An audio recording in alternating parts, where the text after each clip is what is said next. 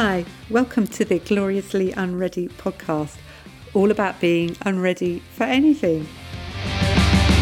I'm Josephine Hughes, and this series is about becoming the mum of transgender children. Everyone's agreed to me sharing my story, but I'm mentioning no names. And sometimes I use clumsy language. Please bear with me, I'm still learning. I don't mean any harm by it.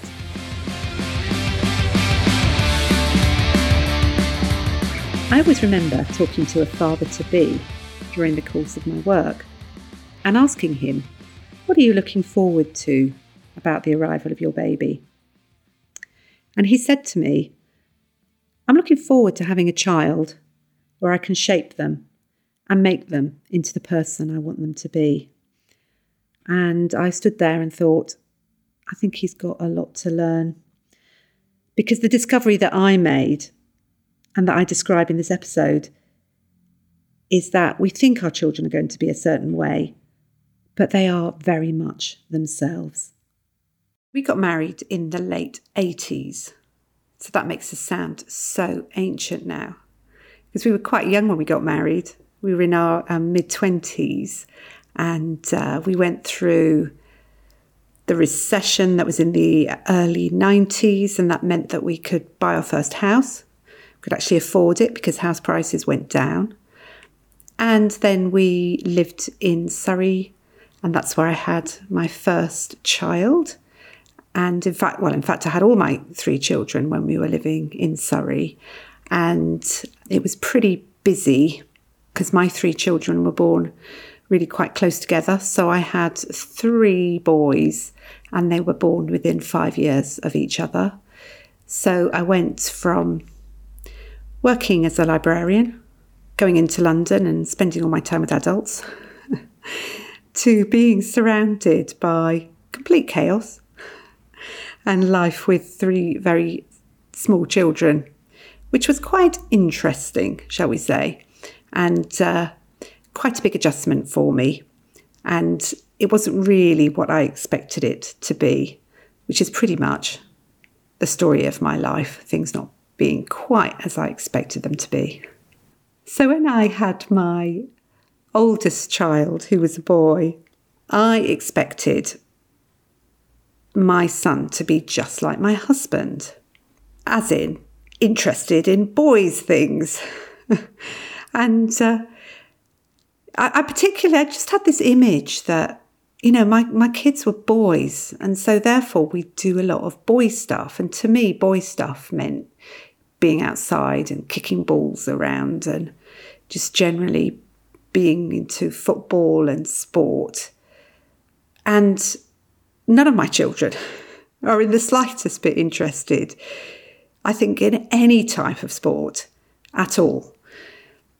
But I mean, really, when I think about it, I'm not particularly interested in sport either. So why I expected them to be interested in sport, I don't know. But you have all these expectations about what your children are going to be like and what they'll be interested in. And in many ways, they were and still are quite like my husband. I don't think we'll ever entirely get rid of all our Lego, for example. Fortunately, we've moved house, so I'm not still treading on it. But we've still got at least 16 crates of Lego in our loft. And one day, when we've retired, I'm going to get my husband to build all those models. We've still got all the instructions. And I'm going to make a fortune selling them on eBay. That's the plan. That's what my retirement income is going to be, is building models. So my children were never really what I expected them to be. And the poor little things, I tried to put them in this mould and I caused myself so much anxiety.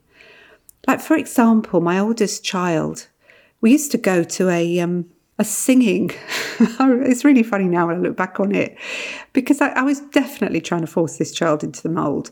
The children would have to sit round in a circle and sing songs. And I could just never get my oldest to cooperate with this singing activity. And I spent my entire time trying to get him to behave and trying to get him to sit still.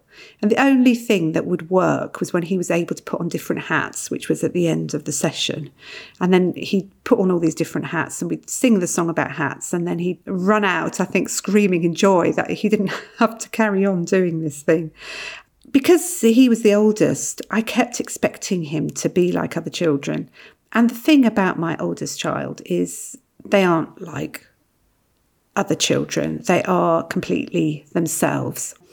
We've never had a specific diagnosis for them, but I think most people would recognise some traits within them of being neurodiverse. I think that's the best way to put it.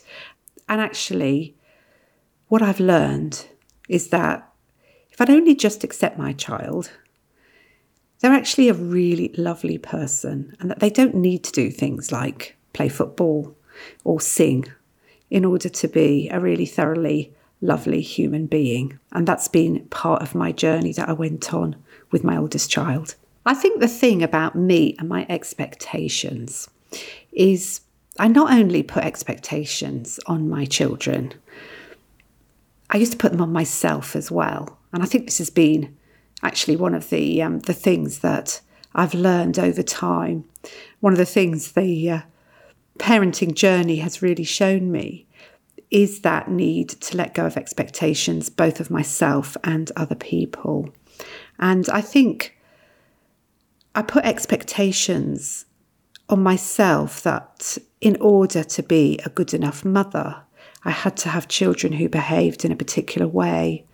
And I think, again, this caused me a huge amount of angst and anxiety and possibly depression as well, because my children didn't conform to what I expected them to be. And I think this has been, as I say, the wonderful thing about the parenting journey is letting go of what I want my children to be and allowing them to be themselves, because then you see this beautiful person emerging and actually you do see yourself reflected in them.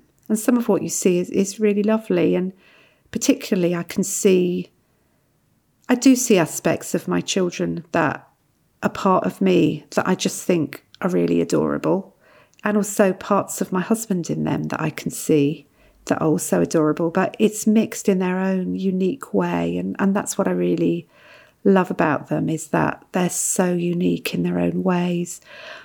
And so I think having an oldest child who was neurodiverse, to a certain extent, that helped me, and it helped me to drop some of my expectations. And I think in particular, with certainly my youngest child, I've felt that I wasn't placing as many expectations upon them. But my middle child, in a funny sort of way, because I'd had the older one who didn't want to do anything, I didn't expect my middle child to want to do anything. And in fact, they did want to do everything. Not play football particularly, but I think they might have done some football. But things like the oldest one, I took them to Scouts, and they didn't really want to be in Scouts. But the middle one actually ended up in Sea Cadets. And I think because that was something that they really wanted to do, was to be part of an organisation like that, and did all sorts of things. But I think, coming back to the expectations of myself, I think part of the parenting that I experienced was I struggled in a sense because I was trying to prove to others and to myself that I was a particular type of parent, that I was able to conform with those expectations that so many middle-class parents have of themselves and of their children. For example, the children will do well at school, the children will be bright, the children will go to university, and the children will have certain types of jobs. And I think that comes from that place of wanting the best for your children, but it can be a very narrow definition of what is best. And I think what I've had to let go of is that expecting the children to conform to what I want them to be for my own sake, because actually it's not really for the best interest of the children. I mean, you could argue that it is, that they should have good jobs. And obviously we want them to be independent. We want them to be able to look after themselves, because we can't look after them forever, for example. One day, however much of a legacy we leave them, I don't think we'll ever leave them a legacy that they'll be able to live in a trust fund for life. Children have to be independent, and in order to do that, they need to live their own lives. And I think part of what I've had to learn is to let them lead their lives as they see fit, and to let go of what that means for me, to let go of me conforming to societal expectations as well.